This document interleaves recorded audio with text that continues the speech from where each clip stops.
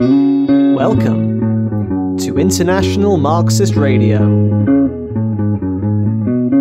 the official podcast of the International Marxist Tendency, Marxist.com. Join us every single week for Marxist news, theory, and analysis.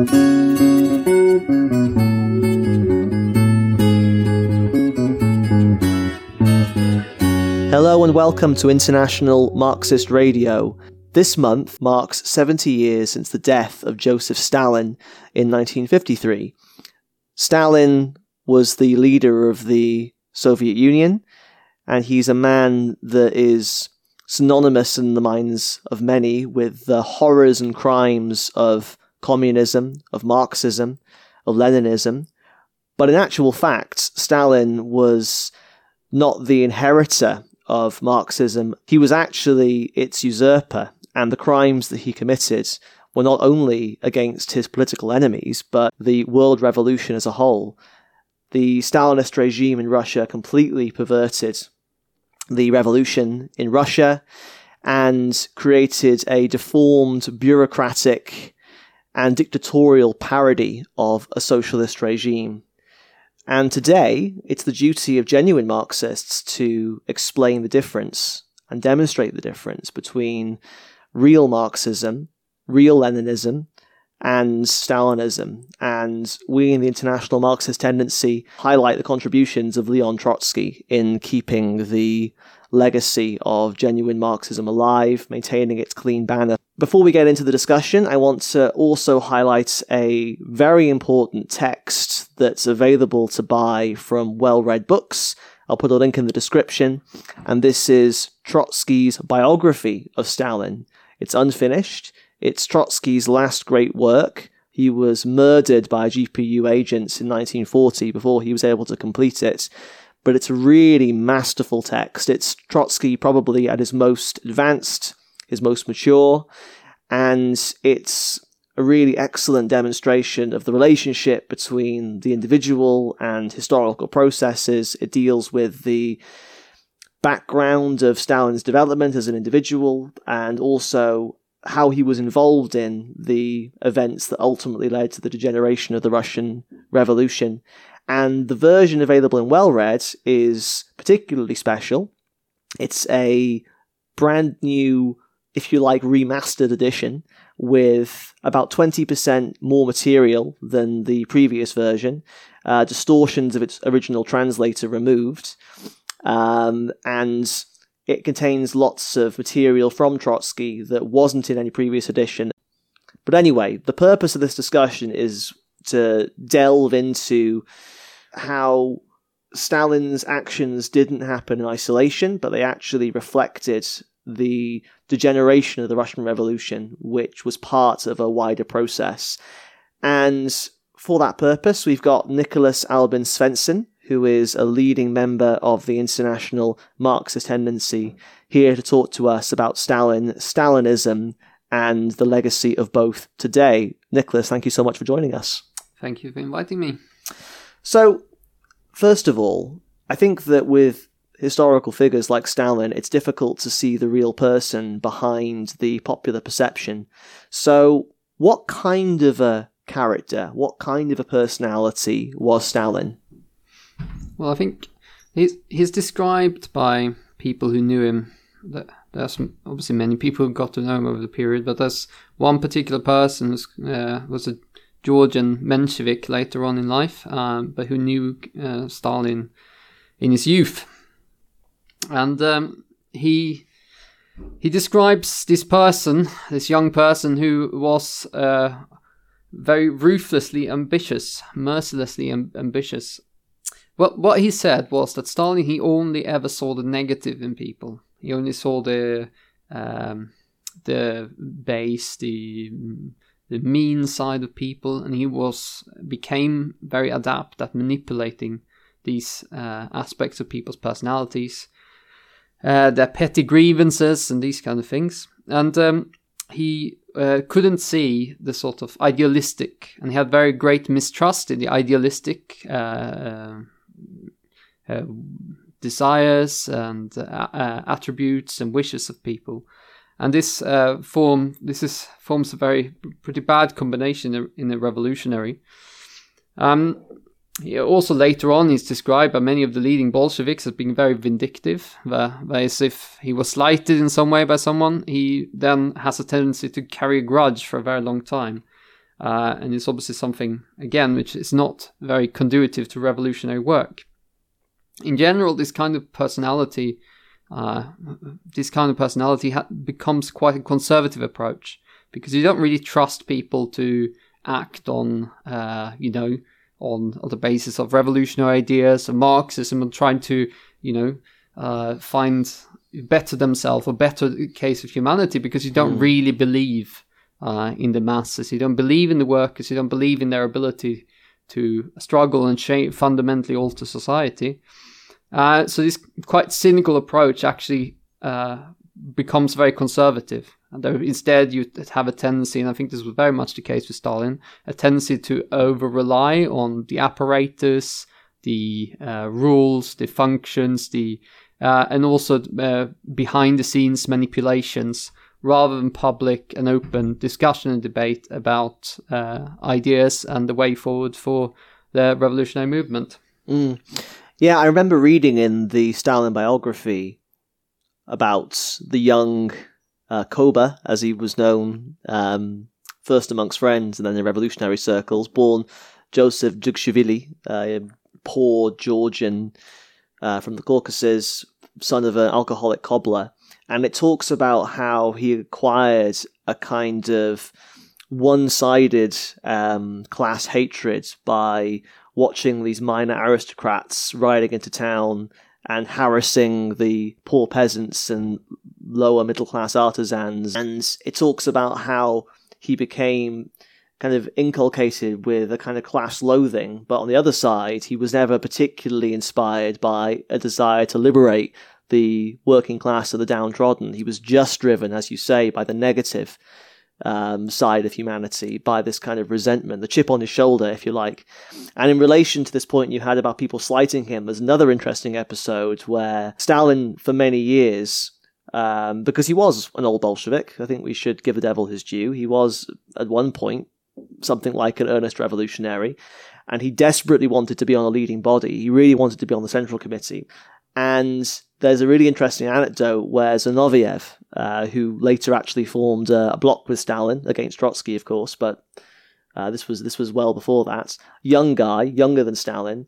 He attended a Central Committee meeting and made this absolutely amazing barnstorming speech that just wrapped everybody's attention. He got a standing ovation, and he was immediately co-opted onto the Central Committee. And Trotsky said he knew at that moment that Stalin would never forget and never forgive being upstaged. And indeed, a few decades later, Zinoviev found himself on the receiving end of Stalin's purges and was executed. I think that the kind of personality that produces a Stalin comes across very powerfully in the book. And it is very much as you describe. But obviously we're not just talking about Stalin as an individual. And this is sometimes a criticism that's leveled against Trotskyists. You keep banging on about Stalin the man, but history is more complicated than that. Well, of course we agree. And when we say Stalinism, we're not just talking about Stalin as an individual. Stalinism is a political phenomenon with particular characteristics that arises out of particular circumstances. So what would you say is our definition or understanding of Stalinism as a political phenomenon? Well, I think Stalin's life itself is quite instructive in understanding a little bit how the personality and the politics come together. So and this conservative outlook, which is very, very typical of Stalin and also very empiricist, he doesn't really take much interest in political ideas. He doesn't really think they're that important. And you can see that throughout his life. His production, theoretical contribution was very small.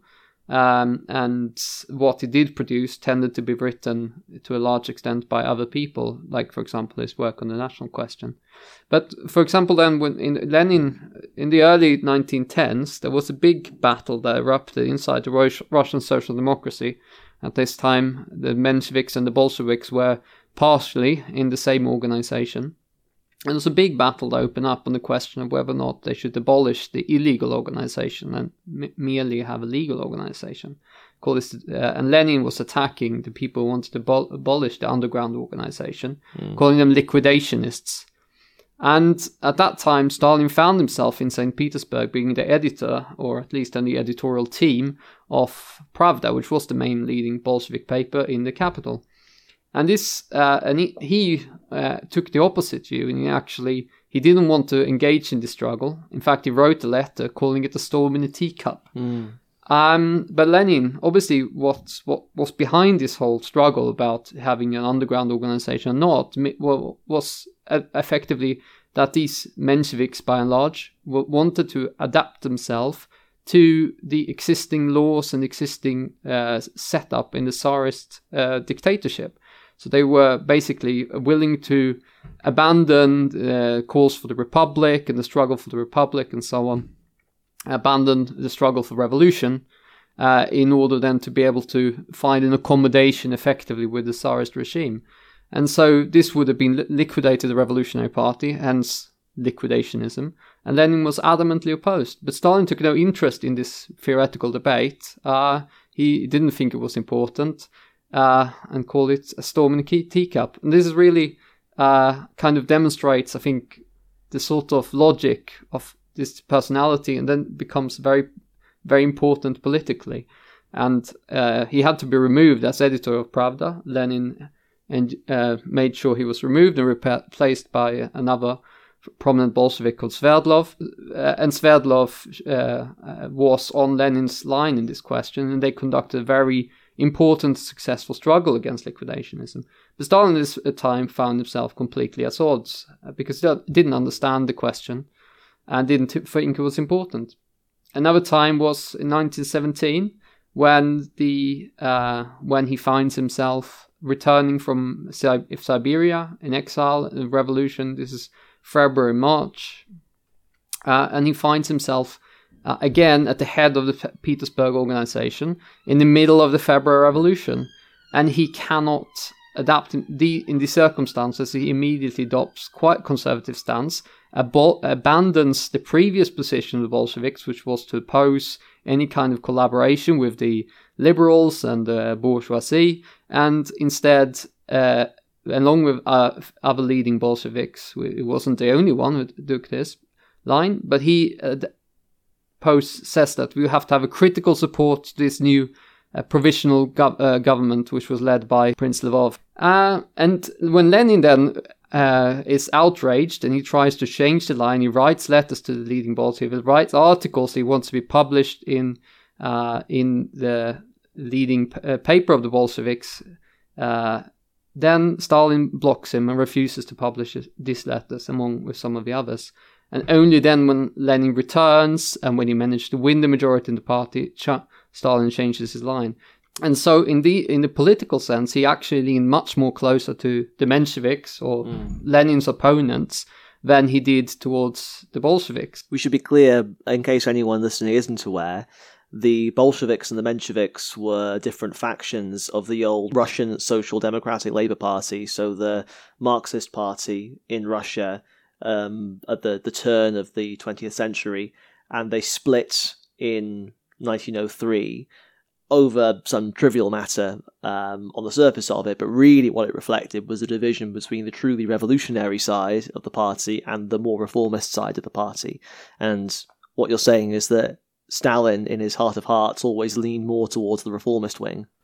I think politically, yes. I think in other sense, he was more organizationally, had more of an affinity to the Bolsheviks in the sense of their emphasis for a structured, disciplined organization. I think there he found himself more at home with the Bolsheviks. But in the political sense, and then this repeats then towards the insurrection in August, September, when he's basically once again He's again the editor of not the Pravda now, has changed his name, but he's again refusing to publish Lenin's articles on the grounds that he basically thinks that the insurrection is premature. He thinks that the time is not ready to take power yet, and so on. And he shares that opinion with Zinoviev and Kamenev. So again, this conservative outlook comes out, and so his general personality. And when we talk about Stalinism, then to return to the original question, talk about Stalinism as a political phenomena, it really does share these kind of characteristics of being quite conservative, overly focused on the apparatus, organizational side of things, and a constant mistrust of the masses. You don't trust the masses to actually be able to change society, and I think that's very important. And it constantly has a tendency to approach the reformist wing of the labor movement politically and adapt to them. And occasionally has happened, if you think about the 1990s and so on, where many of the communist parties effectively dissolved themselves into the reformist wings of the labor movement. And that explains why we talk about Stalinism in trade unions in Britain, Stalinist methods by political parties outside of Russia. We talk about Maoism, for example, being a kind of flavour of Stalinism and sharing some of its traits. And I think that a lot of people, and certainly this is the propaganda line that's fed to the masses in the West, would have the idea that Stalinism, the Stalinist regime with the gulags and the mass murders and the famines and so on, was just the inevitable and natural product of Marxist ideas and Lenin's methods of revolutionary organization. But is that true? No, I think certainly it wasn't, and I think it's quite clear that if you study the history of Stalin's personal history and the history of Bolshevism, that actually the ideas that Stalin represented was something quite different to those that Lenin represented. Even if Stalin did play a role in as a functionary in the party apparatus for a long time, all throughout ever since the 1904 or 3 or something like that, but he did not play a prominent political role because effectively he didn't have any affinity whatsoever to the ideas that Lenin put forward. And then you obviously have, once Lenin is dead, you then have the struggle that opens up, and effectively Stalin, in order to take control of the party, he has to then purge the party of all the leading Bolsheviks. And a lot of the people that replaced them in the state apparatus as well as in the leadership of the party are former Mensheviks, who are then get them rehabilitated, and their outlook in a lot of ways suited the new Soviet regime a lot better than many of the revolutionaries that had overthrown the Russian Tsarism and overthrown capitalism in Russia. So I don't think they're the same at all. Trotsky and Lenin, they're people who come to life in revolutionary movements, and they understand these movements. They feel it is what brings them life and what brings life to their ideas. But Stalin, on the contrary, and Trotsky makes this point in the biography you mentioned, Stalin in all these moments, he actually kind of disappears from history. He disappears from the record. He is present here and there and so on, and you can find traces of him, but he's not really, he doesn't play any leading role at all. You find Trotsky, he finds himself at the head of the St. Petersburg Soviet twice, both in 1905 and then in September 1917. Lenin, obviously, as the not unchallenged, but as the very prominent leader of the Bolshevik Party, and certainly its ideological leader, who constantly have to rearm the party with a new guiding principles for the new, whenever there's a turn in the political situation. He's the one who is able to do that. You don't find that at all with someone like Stalin. There's a really good anecdote in the book where Trotsky talks about the leading Bolsheviks all being hoarse I think he's actually talking about the February Revolution and the lead up to October. They're hoarse from giving so many public speeches. Of course, this is before amplification, so you really have to use your outside voice. You really have to use the diaphragm to get people to hear you at the back. And they were all running around giving these speeches to rally the masses and to agitate amongst the ranks of the Soviets. And he says that Stalin alone kept his voice, though no one really listened, which I think is, again, it's not something that we're saying in a petty way or as a matter of historical slander. You can see it in the record. He's not mentioned. I mean, the party by 1917 was known as the party of Lenin Trotsky. It was clear that Lenin and Trotsky were seen as the figureheads of the Bolsheviks. Stalin doesn't get a look in. No, you can find posters, for example. So we have the popular posters, which were published by the Communist Party, and you find that they have, sometimes Lenin and Trotsky are the most preeminent Bolsheviks after 1917. Obviously, Trotsky didn't join the Bolsheviks until 1917, but after 1917, they are known as the most prominent Bolsheviks and as the most prominent leaders of the revolution. And obviously as leaders of working class, because Trotsky, even if he wasn't a Bolshevik, he had a long history in the revolutionary movement. These posters, you look at them, and sometimes there's 10 leading Bolsheviks, sometimes there's 12, and Stalin just isn't one of them because he didn't play this role, certainly not in public. But it begs the question then, if Stalin really was this non-entity, and if what he represented really was the backside of the revolution rather than its face, how did someone like him end up at the head of the regime?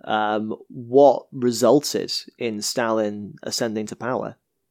Yeah, well, I think the thing is, you have, after the revolution, you abolish capitalism, but that's not, you can't just sort of pass a decree and then say, well, capitalism is now gone, everything is fine. That's not how it works. History does not move in such simple ways. But after the Civil War was over, they needed to reconstruct society, reconstruct Russian society. They didn't have the resources. The industries were devastated after first the First World War and then the Civil War. The agriculture was in tatters, and they needed to reconstitute, the economy, basically, to revive the economy. And they did that by making certain concessions to capitalism. And this was under the new economic policy, right? That's the right. NEP, which was basically the limited reintroduction of capitalism to Russia. And this was something that everyone, well, you say not everyone supported, but there was widespread support for this because it was necessary to do. Because they needed to do it. There had not been a revolution in the West, and they needed to basically recover the economy, start a bit of growth, rebuild the industries. And they maintained a large trade sector, but there was allowed to form capitalist enterprises in various ways. But this and particularly in agriculture. And so open up this potential to trade, for example, grain in the private market, this kind of thing. But obviously what happens in the capitalism, we are all well aware, what happens on the capitalism is a massive increase of inequality. Right. That's what always happens. And here was capitalism developing very rapidly, and inequality started growing very rapidly. And the kulaks, which emerged as a class, the richer peasants, capitalists, farmers, you can call them, they emerged as a serious force to threaten. And they were also back then in the cities to a lesser degree, but nonetheless by emerging bourgeois class. But this also strengthened the state bureaucracy, which was eating up an increasing part of the surplus or the wealth that was created in the society. How Stalin comes to power in this circumstance, he has been battling with Trotsky, and he was originally in a bloc with Zinoviev and Kamenev, who, for their own personal reasons, nothing political really, but their own personal prestige reasons, had decided to side with Stalin against Trotsky. And because he wasn't very much of a prominent character, they weren't really very concerned about him. They weren't worried about him and so on. They thought he was an insignificant figure. Lenin and Trotsky, Lenin towards the end of his life and Trotsky as well, around this time understood that there was something far more dangerous behind Stalin, not the man himself, who was not a particularly interesting individual, but what lies behind him. And obviously what this bureaucracy was growing, they found, and also the bourgeois to some extent, they found in Stalin a character who was willing to basically become their tool. And so all his personality traits, his conservatism, his kind of meanness, his tendency to see the negative in people, his tendency to maneuver, also manipulate people. Like he collected like individuals who had grievances against the Bolshevik Party and collected them. And leadership of the Bolshevik Party, he kind of collected them and formed personal relationships with them, kind of fostering these grievances to try to, on a personal basis, kind of form a network and a relationship. And he used all that against the leadership of the Bolshevik Party. And on this basis, the state bureaucracy is now becoming a very powerful force in Russian society. They could use him in the struggle against the revolution. And obviously his lack of interest in the world revolution, which he always had, it was then something very suitable to the bureaucracy, who didn't want further revolution. They wanted calm, they wanted peace, they wanted quiet. They wanted to consolidate the gains they'd made. Yes, they wanted to, and they didn't. I mean, the bureaucracy does not have like a kind of revolutionary outlook. They're not a class in society. They have no role to play in the grand scheme of development of humanity. They're a very conservative outlook, and they found in this individual Stalin a very useful tool. And that's really how then this happens. I guess the other point is the bureaucracy, because it was purely parasitical, it played no justifiable role in the course of events. It was just a privileged layer at the top of the revolution. Its ultimate descent into physical repression against not just its direct political opponents, but the cream of the working class as a whole, reflected that fact. It couldn't justify itself politically. It couldn't, democratically and ideologically justify its existence. So in the end, it had to utilize repression. So that explains part of the murderous character that the Stalinist bureaucracy acquired. That's right. I mean, the whole thing. So by 1927, I think it is, you then have the opposition, and you have the united opposition where. First, you have the left opposition, which was just Trotsky and supporters of Trotsky. Then you have the united opposition, where Zinoviev and Kamenev join with Trotsky, and they write a platform where they precisely warn about the impending dangers of the restoration of capitalism, right, because of the inequalities that were built in the NEP, the increase of the working day, the misery that was the living conditions that were worsening for workers, and how this feared the restoration and counter-revolution. This was poo-pooed or, ignored by, ridiculed by Stalin, Bukharin, and so Stalin at this time was in a bloc with Bukharin and Rykov and Tomsky, who belonged to the right of the Bolshevik Party. And they were saying, Bukharin famously told the kulaks to get rich. And that was the kind of attitude I had. And then only 1 or 2 years later, there is a shift where these there was a strike. The kulaks refused to deliver grain to the cities. There was increased the bourgeois in the cities. They were also they were starting basically to blockade the economy. Right. And you have it, and a crisis provoked, and then in this situation, Stalin has to turn 180 degrees. And so, but the bureaucracy in this place, you can see them, they're leaning on to the right in the whole NEP period, but then they have to turn 180 degrees because obviously at this point in time, there was a real threat of capitalist restoration. In 1929, you then have them taking an absolute ultra-left turn. So, and they actually adopt much of the united opposition or left opposition's program of the beginnings of collectivization of agriculture.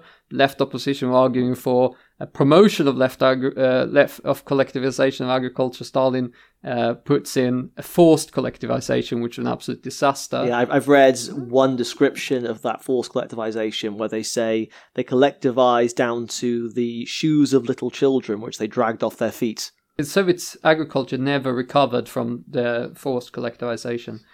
It was an absolute disastrous policy, but it also reflects the bureaucracy inability to understand human beings and politics and the economy, and they just think that you can just command things, and if you command something, it will appear, right? But human being, they do not have no understanding for the class struggle, and so they implemented the Trotskyist program in a sort of bureaucratic caricature, basically, of the program of the left opposition. Nonetheless, the planned economy had tremendous successes, and on the industrial side of it, the following 10 years were very successful in the Soviet Union, in spite of all the mistakes the bureaucracy made. Right. There's a few things that I want to pick up on and highlight. First of all, I think it's really important and interesting to note that Kamenev and Zinoviev, who first of all, as you say, for their own unprincipled, prestige-driven reasons, tried to form a bloc with Stalin, but obviously, having realised what they'd unleashed, they tried to put things back in the box and join with the left opposition in order to try and prevent this danger of the revolution being totally destroyed and capitalism being restored. But then, of course, they eventually capitulated again and went back to Stalin, only to be executed in the purges in the 1930s. And the other thing that I wanted to highlight is the importance of the failure of the world revolution, because this really is the factor that Trotsky attributes to the defeat of the opposition and the victory of the Stalinists, because following the defeat of the Chinese Revolution in 1926-27, which was directly facilitated by the terrible advice that Stalin personally gave for the communists in China to form a bloc with the Kuomintang, Chiang Kai-shek, the Nationalist Party, who proceeded to slaughter them, the failure of the German Revolution.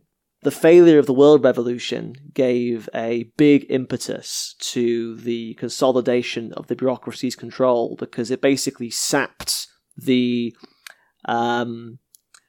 confidence and the enthusiasm of an already depleted and exhausted working class, and gave strength to the arguments of the bureaucrats. You know, the working class in Russia, they fought heroically. Well, first, they had to deal with the First World War, where they were obviously conscripted. Well, or those who weren't conscripted into the army were fighting were conscripted into the arms industry, and it was very long, terrible working hours, bad working conditions. Then you have the revolution, which in a sense is a great, energizer of all people, and it's like and they managed tremendous things after the 1917 in the struggle in the Civil War, when they were invaded by 21 imperialist armies, everything from the United States to Japan to France to Britain. Everyone got involved in the Civil War in Russia. And obviously this was a tremendous effort and all this energy, which would never have been possible without the revolution. But in this struggle, which was a revolutionary struggle against the whites and against imperialism, and then again to try to rebuild the economy again, obviously this required a tremendous amount of effort, long working hours and so on. And so the working class by the late 20s, and then you add what you described, effectively the demoralization, that the workers of the West, they failed in their revolutions and couldn't come to the assistance of the Russian workers. And then you have the Chinese workers who also have failed. And there you can see again, there in particular, you have one of the clearest examples of this conservative outlook of the leading layers in the new leadership of the Communist Party in Russia, who are giving very conservative, narrow advice to the narrow-minded advice to the leaders of the Chinese Communist Party, and lead that struggle into defeat. And that, I think, Trotsky said about that. Some young members of the left opposition, and left opposition was very large, particularly among the youth. And these young members, they said, look, the failure of the Chinese Revolution, it proves that we were right all along. That all our methods are correct one and so on. And Trotsky said, no, this is not a good thing at all. It's the demoralization that's caused by this the failure of the Chinese Revolution is 10 times stronger than any, even if we're proven right 100 times over, it will matter nothing because the demoralization that set in by this is far more important. So I think, this is the kind of situation, and this was then what Stalin could base himself on, and the state bureaucracy could base themselves on. The workers didn't go away quite silently, but they actually, in the final years of the NEP, there was a struggle going on, and the workers were really pushing back against these pro-capitalist policies, and they could see the dangers of what was taking place. And you find the slogans of the left opposition becoming prominent in many of the demonstrations and so on that were organized at the same time as the left opposition was persecuted. And this really, but that probably even didn't endear the left opposition to the bureaucracy, who probably saw them even more as a threat as a result. So, in terms of this battle between Stalin and Trotsky, which Stalin ultimately won, I suppose some would argue, well, if Trotsky was so great and Stalin was so bad, why is it that Trotsky was defeated? I mean, Trotsky had this amazing grasp of theory, and not only that, but he was incredibly prominent because, of course, he'd been the leader of the Red Army, he led the working class to victory against the White Counter-Revolution. You could argue he was in a very strong position, and some people have said, well, why is it that Trotsky didn't just use his position at the head of the Red Army with the prestige that he had and with the support that he had amongst some of the better layers of the working class to overthrow the Stalinists and impose control and to rescue the revolution from the state apparatus that was becoming, as Lenin described, like a car without a driver. So why is it that in spite of all this, in spite of all these advantages on the surface, Trotsky was defeated? Well, Trotsky based himself on the working class, and that was the struggle of the working class, which he saw internationally. That was the only way of rescuing the Russian Revolution. He did say that he, in the early 1920s, probably not by the late 1920s, but certainly in the early period, he said that he would have been able to use the Red Army. But he said that, he would have introduced, instead of a civilian bureaucratic dictatorship, he would have had a military bureaucratic dictatorship, would have been far, far worse.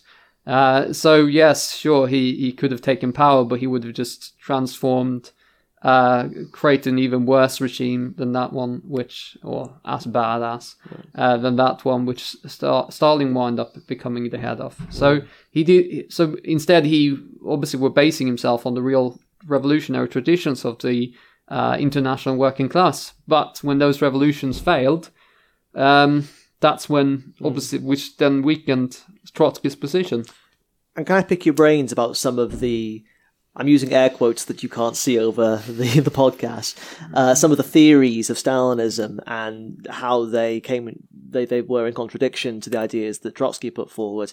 I think that the main points of difference are the two-stage theory versus the permanent revolution, and the socialism in one country versus the international revolution, or the emphasis on internationalism, both of which are linked to the conflict between the United Front and the Popular Front. So can we just deal quickly with some of these ideas? Because I think that it's fair to say that a lot of these so-called innovations of Stalinism were actually backdated Menshevik ideas. They were reformist ideas that were adopted after the fact in order to justify some of these empirical swings that you've described over the course of the discussion, in order to shore up the bureaucracy's position. So let's deal with the question of the two-stage theory versus permanent revolution first. Well, this was obviously before the Russian Revolution and the workers took power in Russia. It wasn't entirely clear exactly how a revolution in a backward country like Russia. It was clear among Marxists, it was clear revolutionaries. It was very clear that in France, in Britain, in Germany and so on, what was on the agenda was the socialist revolution. But obviously in a country like Russia, you had these elements of feudalism combined then with, in the cities, a development of very advanced capitalism. So you had very backward areas, large peasantry, and then a small working class, but with very, very large industries. And the question was then what would be the nature of this? What would be the nature of this revolution? And both Lenin and Trotsky, slightly different roads, they came to this conclusion, but both of them came basically to the same conclusion, which was that the workers would need to take power. Then it wasn't entirely clear until, I'd say, 1917, exactly what that would entail. Trotsky was quite clear that the workers needed to take power, supported by the peasantry, and that this will need to take place and transform the revolution, the democratic revolution, to form a democratic revolution against Tsarism and so on, transform that into a socialist revolution. Trotsky was quite clear about that. And then with the help of the West, workers in the West, they could then overcome the backwardness of Russia. With the revolution and the workers in the West. Lenin came to it in a slightly different way, but nonetheless arrived to the same conclusion. He talked about the democratic dictatorship of the proletariat and the peasantry. But the content of that wasn't entirely clear. Was this going to be a democratic dictatorship ruling over a capitalist state, capitalist economy? Or what exactly would be the nature of that? And in practice, during the Russian Revolution, this was proven, and then you can see obviously what Lenin and Trotsky and the Bolsheviks did was to abolish capitalism. So yes. In practice, it was proven that Trotsky's idea was correct, which also Lenin said later on. He credited Trotsky with having been right on that question. There were other things where Trotsky was wrong on, but on that question he was right. And obviously the other conception that existed in the Russian Revolution at that time was that we were going to base ourselves on an alliance with the liberals, and this Lenin was adamantly opposed to, any kind of alliance with liberals, to have a democratic revolution and then have democracy, i.e. capitalism, for a number of years, and then in some point in the future we would be ready to develop industries and so on, then get ready to have a socialist revolution. But this was position of the Mensheviks. But obviously, if you read Lenin's Imperialism, he actually criticizes these very ideas in that book. This general idea that you can have like a natural development of capitalism. He says imperialism puts a block to that, and that's also was also Trotsky's position. It was not possible for, and we talk about the permanent revolution. It wasn't possible for countries to arrive to who arrived late to the scene of history. These like Russia, to develop in the same way as had happened in the West. And therefore, what you needed was then the workers to take power and basically modernize the country with the help of the workers in the West, the workers of Russia, supported by a socialist revolution in the West, and then you could have proceed to build a socialist society on that basis. But that was the Mensheviks were opposed to that, and you can find them. So basically, what Stalinism is revives these ideas. Yes, effectively reformist ideas, basically where you can kind of accommodate yourself or have.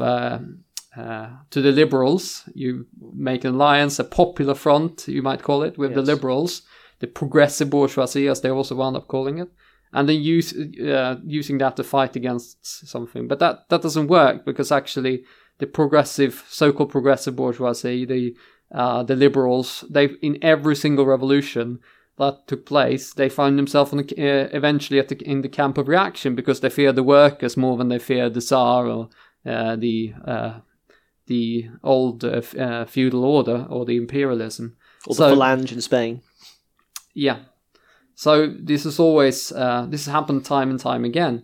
And this was a disastrous policy, and also the one that was more or less followed in China with Kuomintang. Yes. I always think it's interesting. I mean, the permanent revolution is probably one of the most abused and deliberately misunderstood theories in history. Some people say that it means that revolution has to happen everywhere all at once, all over the world, which I think can only be based on looking at the title and never actually reading a word of what Trotsky actually wrote about it. Or they say that it has a condescending view towards the working class in the underdeveloped nations, Whereas in actual fact, what it says is that not only is it possible, but it's actually necessary for the working class in the underdeveloped nations, having been leaned on by their own weak and parasitic bourgeois in order to accomplish the democratic tasks of the revolution, if you like, to then move straight towards the development of socialism. And if that doesn't happen, then they'll be put back in their place and crushed by the bourgeois, because, as you say, they fear the working class far more than they fear whatever they were fighting against previously. Yeah, I think this was also proven throughout the 20th century. Right. Whenever there is a revolution, like Cuba, for example, well, they tried to have a democratic revolution. Castro talked about recreating another United States in Cuba and so on. Like, we're going to, have democracy just like in the US. But then this doesn't work at all under conditions of imperialism, and actually they wound up having to nationalize the banks and take over the commanding heights of the economy in order to be able to stop imperialism from wrecking the even the democratic gains that they had made.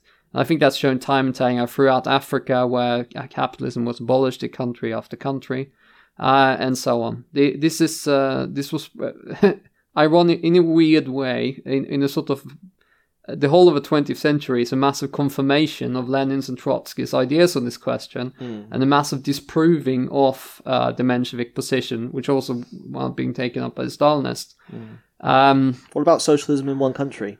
Well, that's kind of so that's sort of related to the same thing again. Is the idea? I mean, the bureaucracy of the Soviet Union was not interested in permanent revolution, was not interested in upheaval, was not interested in spreading the revolution to other countries. They wanted calm, they wanted peace, and they feared the workers as well, because obviously these bureaucrats wound up being very, very privileged, particularly towards the end, but even in the late 1920s. They wanted substantially better living conditions than workers, and had acquired all kinds of privileges. Originally it was concessions that were justifiably made in order to try to maintain some skilled workers in the state apparatus. But in these conditions, these exceptions and concessions became worse and worse and worse. And it was a real bureaucracy developed. And they had their own interests, and they needed to defend these privileges from the working class. And obviously revolution was not on the agenda. And instead they then developed this idea of socialism in one country, which was a very reactionary idea and a counter-revolutionary idea. Basically, the idea effectively wound up, this is not the way they express it, but they wound up being, well, whatever revolutions that happen abroad, we can sacrifice in the interest of defending really existing socialism, as they called it, in the Soviet Union. So they very deliberately sacrificed the Spanish Revolution in the hope of an alliance with the West against Hitler, which did not take place. It did not happen.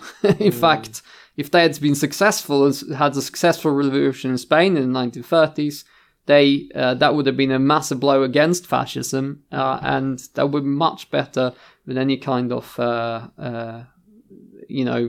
promises or of alliance with the imperialists.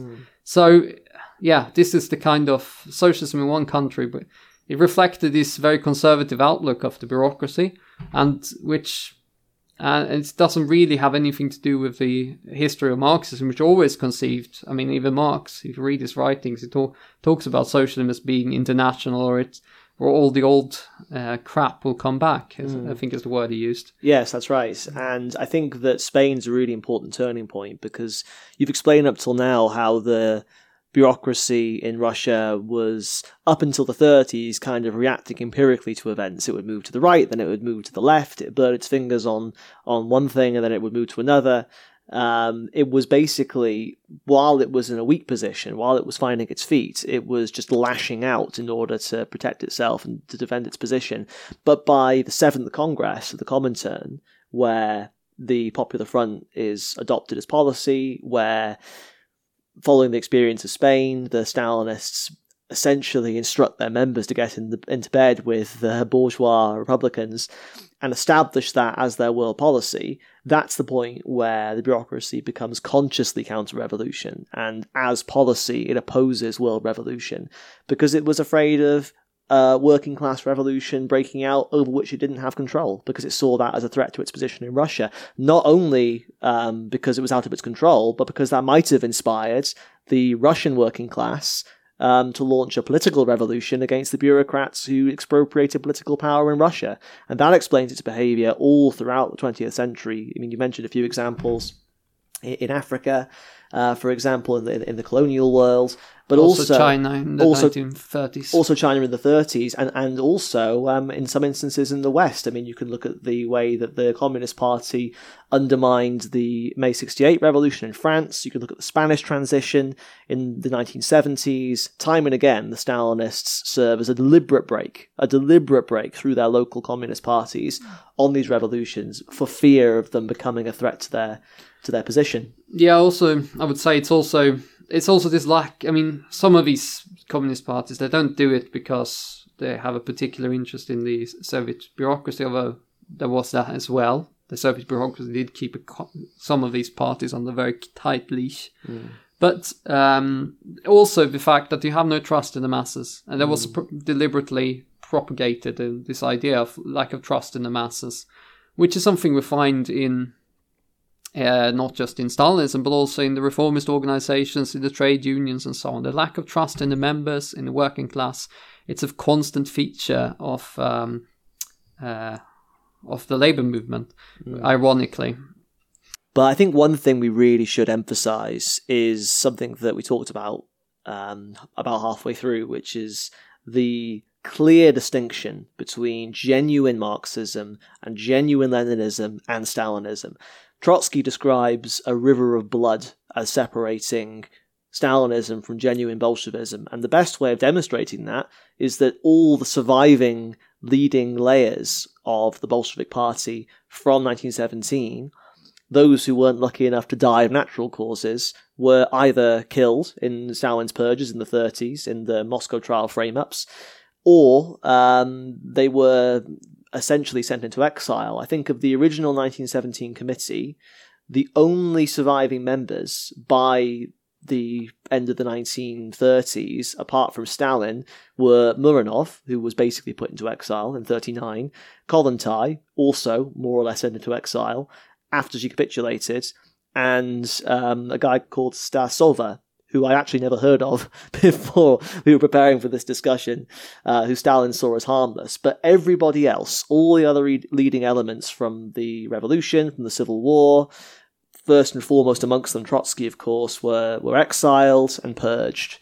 Stalin, including almost all the officers of the Red Army. Right, including Tukhevsky, who was the military genius who was instrumental in developing the deep warfare tactic that Hitler later rebranded as Blitzkrieg and used to great effect for the fascists, of course, but worked very well at the hands of the working class as well in the Red Army in the Civil War. And most of the people have been involved in the Spanish Civil War as well. Even if they had been carrying out the will of the Stalin and the bureaucracy, they were still seen as suspicious because they might have been tainted by the workers' revolution and the revolutionary ideas of Spain at the time. They were also purged. I've always thought that if the fig leaf excuse that the Stalinists at the time, and to this day, use that these people were all counter-revolutionaries in touch with this or that reactionary government, Lenin must have been an appalling judge of character, because we're talking about the leading light to the Bolshevik Party. Well, there's two things I wanted to end on. First of all, You've spoken about how the policies that the Stalinists were forced to adopt in their ultra-left turn in a really distorted way demonstrated the correctness of the criticisms that the left opposition were raising. But also, I would say more importantly, with the collapse of the USSR and the restoration of capitalism, Trotsky's prognosis in Revolution Betrayed and elsewhere that there would either be a political revolution in Russia against the usurping bureaucracy or a return to capitalism, with some delay, admittedly, because of the peculiarities of the Second World War and its aftermath, the leading role that the Red Army played in repelling fascism, which strengthened the authority of the Soviet regime for a long time. But nevertheless, with a delay, the bureaucracy became an absolute brake on the development of the planned economy and eventually laid the path for the restoration of capitalism. And of course, the same Stalinist bureaucrats who had been the leaders of the Communist Party became the first looters, they became the first oligarchs, the first to benefit and personally profit from the tearing up and selling off of the planned economy in the 1990s. Yeah, I think the thing is what happens is that if in the 1920s they veered, under pressure from the workers, they veered to the left in order to defend the planned economy. In the 1980s, that did not take place, and at this stage, the bureaucrats had lost all faith in themselves. And you can see it. They were enamored with the West, and the children were going to the West and were obsessed with the luxuries and the wealth of the millionaires in the West. And all of this becomes particularly clear or particularly prevalent in the 1980s. The economy is not working, and the bureaucracy just lost all faith in the planned economy and in themselves. And so this is when they start basically then opening up, and obviously they make sure that they themselves to protect their own privileges. So not all of them were successful in doing so. There was quite a few upstarts as well who managed to acquire a lot of the money and the wealth that were the Russian workers had painstakingly built up in the previous decades, which was privatized for nothing. But yeah, they restored capitalism just like Trotsky had predicted would take place if there wasn't a workers' revolution, if the workers weren't put back in charge of the planned economy, basically. Yeah, the irony that they were accusing Trotsky in the 30s of conspiring to destroy the USSR while he was championing its unconditional defense. They were the ones who ended up destroying the USSR by their actions. And then numerous times, even in the 1930s, I mean, as I say, they purged the Red Army on the eve of Hitler's invasion. Okay, it was a couple of years beforehand, but you purged the entire officer corps of the Red Army just before Hitler invaded. It created a huge mess, and it took them a long time to recover in the war conditions. Hitler almost succeeded, and the planned economy, they managed through the planned economy to survive. But there was another one of his crucial points when the whole thing could have gone. The capitalism could have been restored in an extremely brutal way, even far earlier. Yeah, and of course the Stalinists formed the non-aggression pact with Hitler, which Trotsky saw as a bit of a Rubicon in terms of whether the Comintern was salvageable or not. And that also, Stalin, there are stories, I mean, how much of it is true or not is a bit hard to tell, but the stories about Stalin actually believed in this pact. He signed a piece of paper, Hitler signed a piece of paper, and Stalin actually believed that Hitler would stick to his word. But it turns out, obviously, that Hitler did not do so. And this was a great shock to Stalin and the bureaucracy, who had made some really bad concessions, including blowing up fortifications and the like in the west of the country in order to, get this pact with Hitler. Got some real brass neck, sowing slanderous fairy stories about Trotsky forming alliances with fascists, whereas they were openly signing non-aggression pacts with Nazi Germany. Yeah. Anyway, the second and final thing I wanted to talk about before we wrap this up is the legacy of Stalin and Stalinism today, because I think there's a layer of young people who see Stalin in a bit more of a positive light than certainly their parents and grandparents. And I feel like there's a bit of I think there's two sides to this. Obviously, I think there's a progressive side to this, because I think that these are young people who are, we know, poll after poll demonstrates, are more sympathetic towards socialism, towards communism, who see themselves as communists. And obviously the Russian Revolution is a beacon of inspiration for these progressive young people. And in the absence of having read Trotsky's ideas and criticisms, having studied the history, Stalin was the figurehead of the USSR. And I think there's also a kind of healthy contrarianism as well, a sort of, oh, my parents say that Stalin's bad, but I'm a communist and capitalism is bad, and therefore I think that Stalin's not all that bad. And there are others who argue, and the Morning Star, the organ of the Communist Party in Britain, have argued that there's no point sustaining these debates about whether Trotsky was right or Stalin was right. At the end of the day, these are long finished arguments between long dead men, and we should just get on with organising in our trade unions and on our picket lines and so on, and put this whole thing to bed. But why is it still important? Why is it still important that we talk about Stalin, his legacy, and defend the ideas of Trotsky and the criticisms that Trotsky raised against the Stalinists? Well, I think Stalin might have characterized it as a storm in his teacup. If you think of the Communist Party of Britain, and they're obviously trying to avoid the question. That's all there is to it. They don't want to discuss it because they're deeply divided on the question. And therefore, they can't really come up with an answer. And therefore, instead of having an argument and discussing it and clarifying their ideas, they try to avoid it. And I think for young people, they are looking for an alternative to capitalism. And obviously, in history, the main alternative to capitalism was the Soviet Union and the Russian Revolution, where the workers actually succeeded in taking power. And they see, obviously, Lenin is a great inspiration to all.